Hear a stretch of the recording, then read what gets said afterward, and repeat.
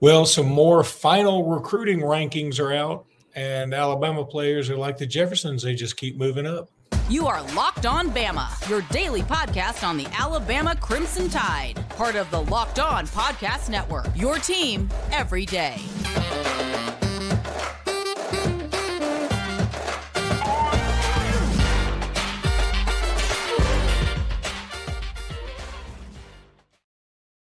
Hey, everybody, and welcome back into Locked On Bama. Luke Robinson, that's me. Jimmy Stein, that's him. This episode is brought to you by FanDuel, and thank you for making us your first listen every single day.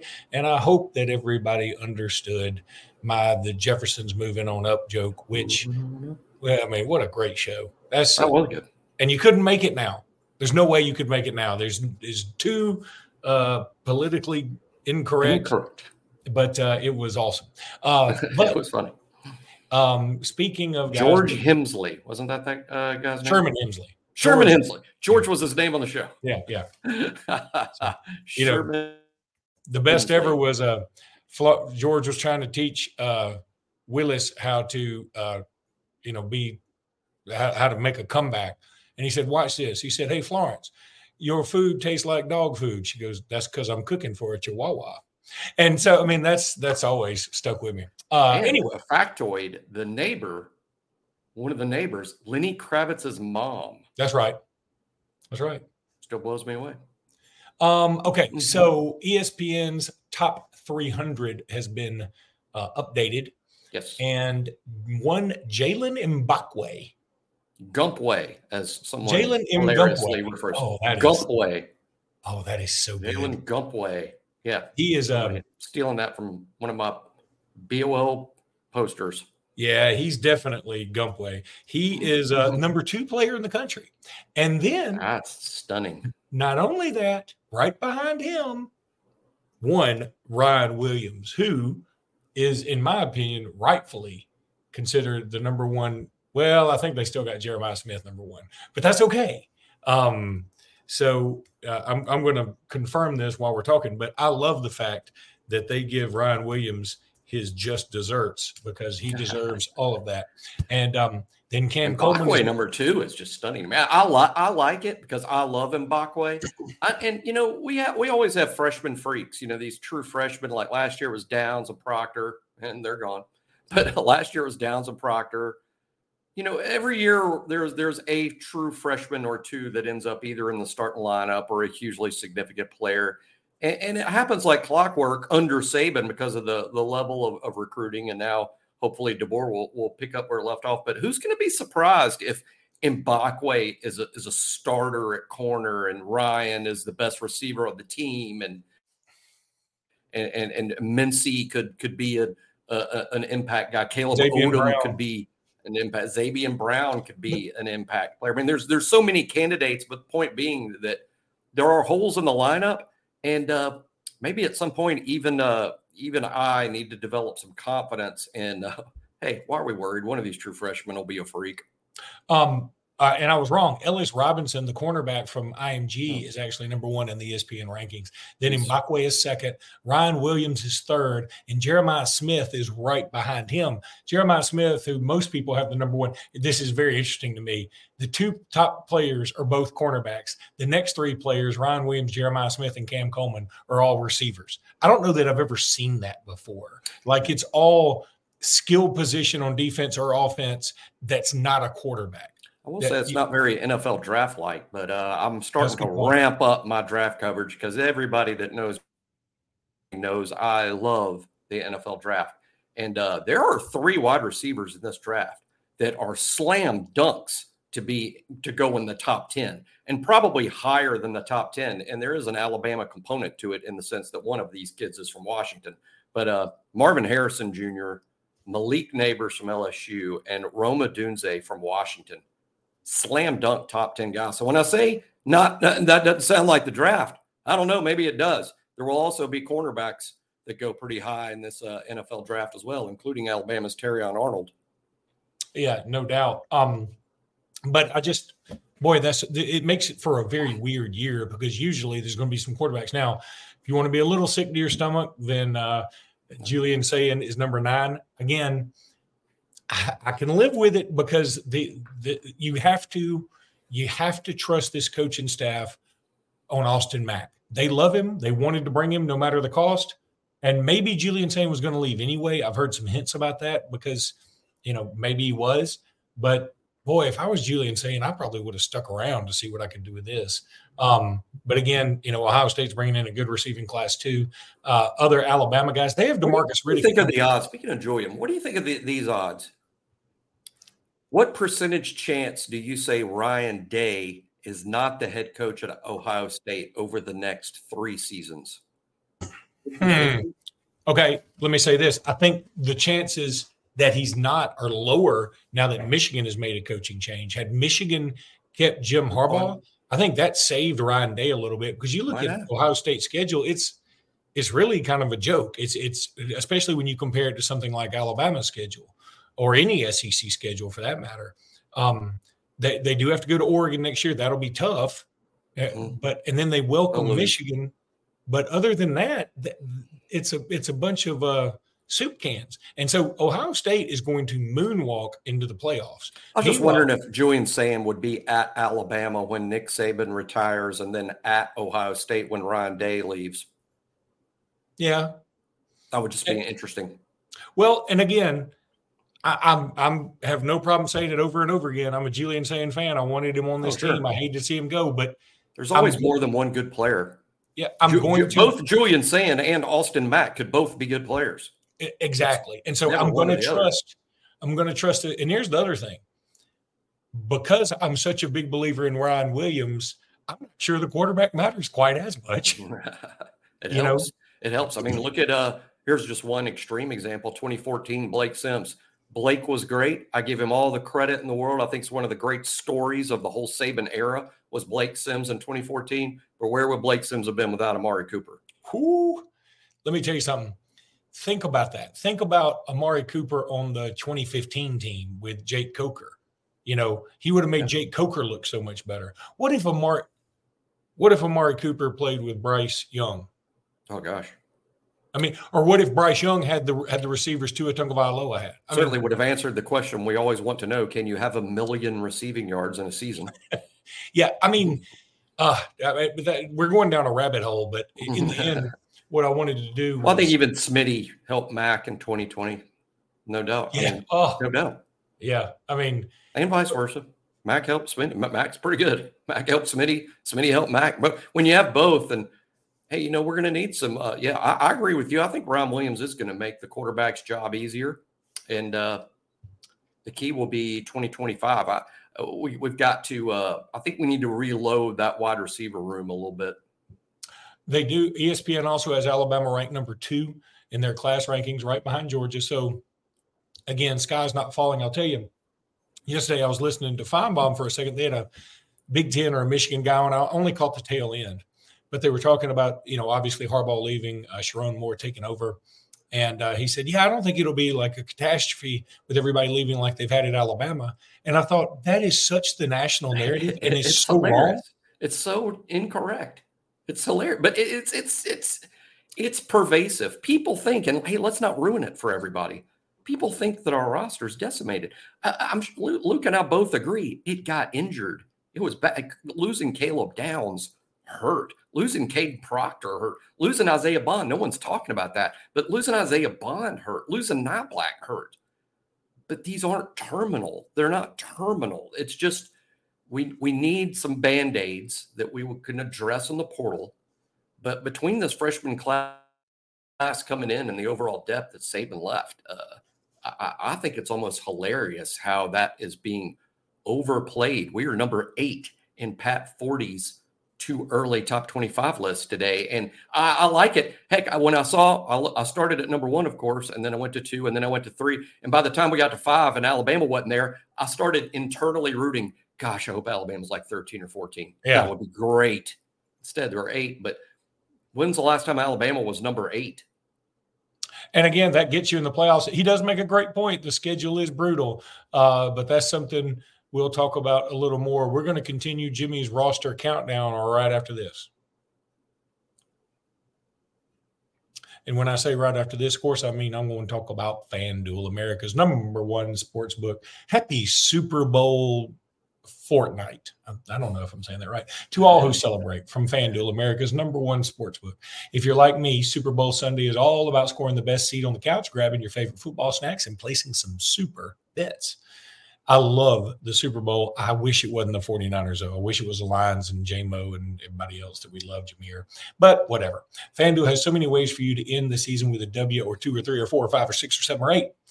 Not only can you bet on who will win the Super Bowl, that's Super Bowl number 58, by the way, but FanDuel also has bets for which players will score a touchdown, how many points will be scored, and so much more.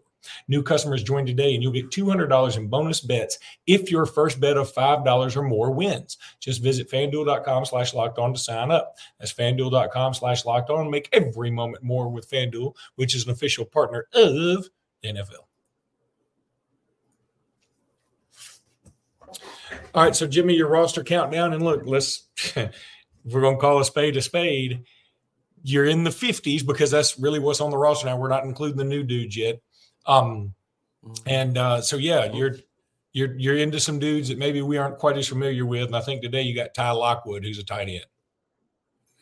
Yeah, Ty redshirted this past year. Actually pretty high on Ty. I know I got him down there near the bottom, but that's because this ranking is based on what we've seen on the field. It's not based on recruiting rankings and recruiting hype. It's based on, okay, what have we seen on the field? And what have we heard from our sources from the practice fields? And when you go by that, it was kind of a really quiet redshirt year for Ty Lockwood, barely played at all in the games. I think he got him one game. I hear some pretty positive things. He looks the part, seen him around campus, looks exactly like you'd want a tight end to look at. He's got a really tall frame. One of the things I remember liking about Ty Lockwood from recruiting is, unlike a lot of tight ends, some tight ends show up and they're sort of specialists in one area or the other, like Caleb Odom, pass catcher, right? And then you look at Jay Lindsey, blocker, right? Well, Ty Lockwood, I think he's got one of these guys that has a chance to be really good at both. I mean, I think he can be a really high-quality blocker and an asset as a pass receiver. So that's why I like Ty Lockwood. But you have 6 tight ends on scholarship, the 2 freshmen coming in, 2 guys who have played a ton in C.J. Dupree and Robbie Oost. You know they're going to be the main 2 guys. Danny Lewis, has to be ahead of Lockwood too, right? So, and since he's got 3 tight ends ahead of him who have all played, who are sort of veterans, I'm not sure that we'll still see a lot of Ty this year in his year 2. But don't forget about him. He's a guy that might take a hot minute, and it's going to take a while for the depth chart in front of him to clear. But I do think that his future is bright, and he's a good player, and I'm glad we have him. It's just kind of a deep spot for us right now, and he's not necessarily a need for this season. So probably one more year on what I would call the shelf. But Dupree and Oost are moving on after this year. So I would say Ty Lockwood might be a significant player for Alabama as soon as the spring of 2025, which isn't far off. 6 tight ends is a lot when you're dealing with just 80, what is it, 85? 85. Mm-hmm. 85 scholarship. I mean, 6 tight ends is a lot. So what it makes me think, number one, I mean, obviously there's always a portal possibility for somebody. And maybe that comes after spring. The other thing I think about is somebody like Caleb Odom, maybe year 1. Yeah. I mean, obviously tight end is, but maybe he splits out a little bit more and he's big dude, jump ball kind of guy near the goal line versus traditional tight end. But again, I mean, that remains to be seen, but I'm so high on Caleb Odom, and I love the fact that he was ranked a 5-star by you guys there at On 3. Yep. And I think Odom, I suspect Odom's going to play an Amari Niblack type role very early, maybe even this fall. So that's one more guy in the pecking order that would be ahead of Ty Lockwood.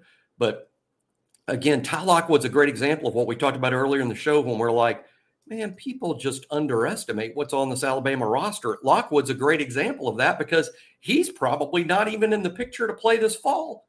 And he's a good player. He's going to be a good player at Alabama. I have almost no doubt about that at all. But Alabama's just sort of got a good situation at tight end like they do at most spots on the field. And I just don't think we'll see a ton of Ty. but he is good. Got to remember, beat Ohio State for him. Committed to Ohio State. And by the way, check out Ohio State's tight ends in the NFL. I mean, that they're almost Georgia-like in terms of what they've produced in the NFL in recent years. And probably because they play an offense a lot like Alabama, where it's a pro offense in terms of their physical running the ball, but they also throw it around a lot. And tight ends do at Alabama and at Ohio State and at Georgia what they're asked to do in the NFL. Iowa's the tight end king, though. Punter sure. and tight end king. They just – I don't know why we don't just beat down Iowa's door for their tight end in the transfer portal every year. But I'm going to tell you something. They play physical. That's why, I mean, Iowa, for all the joking about Iowa's offense, and I get all of it, I even make the jokes myself, they've been physical on offense for a while. And, boy, the NFL is all about that. Very quickly, because in the next segment, what I'm going to do is talk about the latest bracketology. Auburn hired DJ Durkin, who Alabama was looking at. You and I talked about this, and you and I actually talked about DJ Durkin. I mean, yeah, he's got a bit of a past, but, I mean, it was a while back. It wasn't quite – maybe his involvement wasn't quite as egregious as it lets on. But what I do find hilarious – not hilarious, ironic, and kind of sad, actually. Hilariously ironic and sad. Hilarious and sad. You know, the same group of people who have just absolutely eviscerated Brandon Miller without knowing any of the facts, without knowing that, hey, he really wasn't involved in this thing at all, which y'all are talking about. And it didn't even go down in the way that you think it went down. And everything is proven that. And it's all come to light. And Brandon Miller should be totally exonerated. They still consider him to be an accessory to what happened. And those people have no problem hiring the likes of DJ Durkin, or for that matter, Bruce Pearl or Hugh Freeze. And it's just sort of, look, I mean, I'm fine with DJ Durkin. He's already gotten some second chances, sure, and I'm fine with him moving up the ladder. I don't have a problem with DJ Durkin. I think what happened there, I'm not sure. I think his involvement wasn't as egregious as people think, like I said earlier.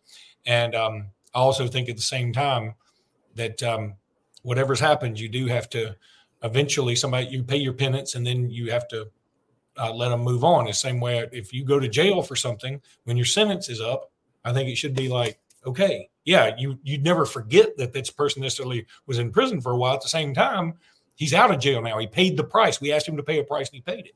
So I just find it interesting. But before Alabama fans say too much about DJ Durkin, I think it also should be noted that Saban was very close to hiring him. Had Saban stayed, I would even go so far as saying, based on what I know from inside the program, had Saban stayed, DJ Durkin would be on Alabama's staff right now. He would not be the defensive coordinator. He was going to be the outside linebacker coach, and defensive end, probably outside linebacker coach, special teams coordinator. Looked like that was almost a done deal at the time that coach decided to retire. So it is kind of funny how, but hypocrisy dominates politics and sports fans. And by that, I just mean, had Alabama hired DJ Durkin, the Auburn fans would have been relentless. But that didn't happen. Instead, Auburn hired him. So now Alabama fans will be relentless on Auburn about it, who will be defending it. The same Auburn fans defending it that would have been killing Alabama had Alabama hired. And so it just shows how absurd all of that really is. And like you, Luke, I think his involvement has been proven to have been, he's, the head coach was responsible for all of it. So he was responsible in the sense that the captain is responsible for all that happens on his ship. And he was responsible in that way. But directly responsible, he wasn't even there. I mean, he wasn't even there when it happened. And I think it goes too far. And he did pay a significant price in terms of lost a head coaching job. Might not ever get one again. No telling how much money. But he did pay a price. And like Luke said, I mean, when you rob a bank and they send you to jail for 15 years and you spend 15 years in jail, when you get out, they shouldn't be pointing at you going, you robbed a bank. You paid the price for that. And once you get out, and I think DJ Durkin's kind of out, All right, Jimmy, when we come back, I want to talk about the latest bracketology on ESPN. It's good news for Alabama. But I want to tell everybody about Jace Medical. I know we come to sports to escape some of the craziness realities of real life, but can we please just talk for a minute about prepping for actual life? According to the FDA, pharmacies are running out of antibiotics like amoxicillin right in the middle of the worst flu season in over a decade. And it is bad. I know a lot of people have had it. It's real scary stuff. I can't imagine a more helpless feeling than if one of my children got sick while a supply chain issue kept them from life-saving medication they needed. Thankfully, we will be okay because of Jace Medical. I got a Jace case. The Jace case is a pack of 5 different antibiotics to treat a long list of bacterial illnesses, including UTIs, respiratory infections, sinusitis, skin infections, among others. This stuff could happen to any of us at any time. Visit jacemedical.com and complete your physician encounter. It will be reviewed by a board-certified physician, and your medications will be dispensed by a licensed pharmacy at a fraction of the regular cost. It's never been more important to be prepared than today. Go to jacemedical.com and use offer code LOCKEDON to get $20 off that order. That's jacemedical.com and use offer code LOCKEDON for $20 off that order. So the latest bracketology is out. I love looking at these things. Joey Brackets or Jerry Palm? Joey Brackets? Let's see. Well, this is Joey Brackets, I believe. Let me be sure. Yeah, Joe Lenardi. So Joey Brackets. By the way, before I get into it, there's a thing going around that, like on Reddit, some girlfriend said, "Hey, for whatever reason, my boyfriend just started calling me Tony Pizza. And I hate this nickname. Does it mean something?" And like, apparently nobody knows what it means. And like on Twitter, somebody was talking about, they go, "Yeah, that sounds like something Tony Pizza would say." I mean, and for whatever reason, that's cracking me up. I don't know why, but Joey Brackets, Tony Pizza. So, okay. Alabama is a 3 seed in the East. Here's what I don't like about these bracketologies. Tell me if you get this. What I don't like about these bracketologies is a lot of times they don't take into account the regular season games that you've played, meaning about like potential rematches. What I mean is, all right, so they have Alabama a 3 seed in Memphis. The 6 seed is Clemson. I don't think the committee will do that. I don't think the committee will say, "Oh, in the second round, we're going to have a Clemson-Bama rematch." I just don't think that'll happen. Now, maybe it doesn't come into play, but it feels like something they wouldn't do. Now, in the East, by the way, they also it's like sometimes you get those teams you just can't avoid. We can't avoid UConn. They have UConn, the number 1 seed in the East. I would assume they are the number 1. Actually, they have Purdue, the number 1 overall seed. I would rather play Purdue again than UConn, to be honest with you. I think UConn's going to win the national championship. But like we said just yesterday on the show, Luke, I mean, to me, it's so wide open. It's so wide open. Now I'm going to pick, if I was doing my brackets, Jimmy Brackets, as opposed to Joey Brackets. Jimmy Pizza. Jimmy Brackets was today. Jimmy would have UConn winning it all. Yeah. But at the same time, I'd be filling it out. I'd be going, I am so glad I don't bet money on any of this, because it is going to be more wide open than ever. But I'm with you, Luke. UConn would be my pick to win the whole thing, though Purdue would certainly be a factor. In terms of whether they'd match up Alabama and Clemson early, I don't know. I'm not sure. I know this. Clemson's good, and we lost to them in Tuscaloosa. But we've gotten better. They've gotten worse. If all that stands between Alabama and the Sweet 16 is Clemson, okay. I think it's a fair test. And if you don't beat Clemson, you don't deserve to be in the Sweet 16. So I think that would be an intriguing matchup. PJ Hall, boy, he's good. He gave us fits. And they got screwed at Duke, by the way. But the number 2 seed in that bracket would be Wisconsin. And again, I'll take my chance against Wisconsin. I mean, they're good. I'm just saying. Good but beatable. The other 2 seeds are Arizona, Marquette, and Tennessee, which I obviously don't think Tennessee would be there with us. But I'm saying of those, okay, I like that one the most. The other number ones are North Carolina, Houston, and UConn and Purdue. And if I had to rank the number ones I'd want to play, it would probably go North Carolina, Houston, Purdue, UConn. I mean, I would rather play North Carolina than any of them, just because I think they're good, but they're not great. And here's the other thing. I saw an Auburn fan, Babysitter Bari, who we've talked about on the program before. He talked about how he doesn't think Alabama should be a 3 seed. They got 6 losses. Auburn's a 4 seed in this bracket, and they only have 4 losses. And he's like, if games don't count. And I said, but Auburn's played such a terrible schedule, and also this isn't this isn't their fault on the SEC side.